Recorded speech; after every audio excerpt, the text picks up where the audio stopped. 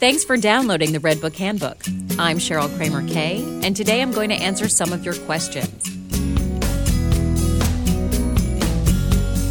First up, we've got someone who wants to know, is natural family planning really an effective birth control method?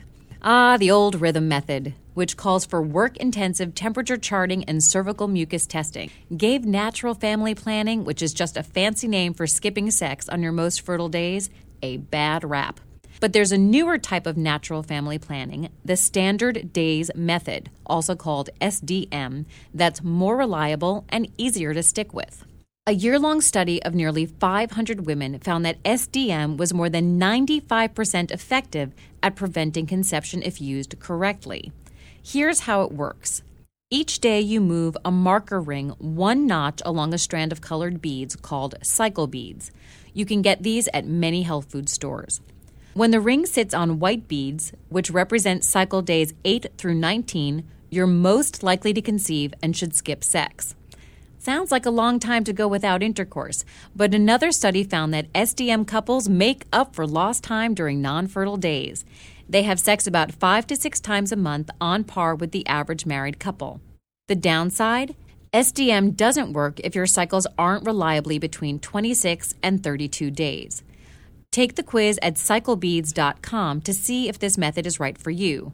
Just click on the link there that says Screen Yourself. Another question we've gotten is, I've seen so many brands of flavored water in the supermarket. Are they just as healthy as regular water? Well, dietitian Lisa Dorman says that some flavored waters are nutrient enhanced, so they may actually be healthier than regular water. But they may also have nearly as many calories as you'll find in soda. So check the label. You want no more than 10 grams of sugar and 100 calories per bottle. Be sure to note the number of servings in the bottle. Plus, the vitamin content shouldn't exceed 100% of your daily recommended intake. Excessive doses of vitamins can eventually lead to stomach distress, headaches, and even kidney stones. Also, some of these waters are sweetened with sugar alcohols like sorbitol and malitol, which can cause stomach cramps and bloating in those with sensitive stomachs. 3 smart picks are Propel Calcium, Fruit 2O Plus 10, and Aquafina's Flavor Splash. The bottom line is, if you're bored with plain H2O, enhanced waters can be a healthy alternative. And finally, we have a question I'll bet a lot of us have asked at least once. We have 4 weddings coming up, and we're a little cash-strapped. Any gift advice? Fortunately, there are ways to give budget-conscious booty without coming off like the cheapo friend. Here are some smart options. 1.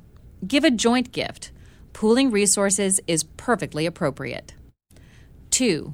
Get all sentimental. If, for instance, the groom whipped up an Italian feast the night he proposed, write your favorite spaghetti bolognese recipe on beautiful stationery and send it along with the colander and pasta spoon that the couple wanted. 3. Add the Tiffany touch. That signature blue box adds cachet to your gift no matter its value.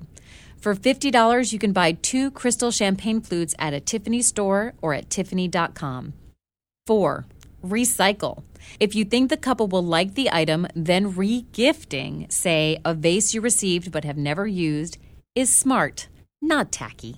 You know, I just got married myself a few months ago, and some of my favorite gifts were the most sentimental and the least expensive.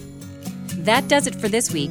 If you've got any questions for me, send them along to askusanything@redbookmag.com. We won't use your name, and we won't do anything with your email address. Next week, I'm going to talk about when it's okay or even a good thing to be fake. Seriously. See you then.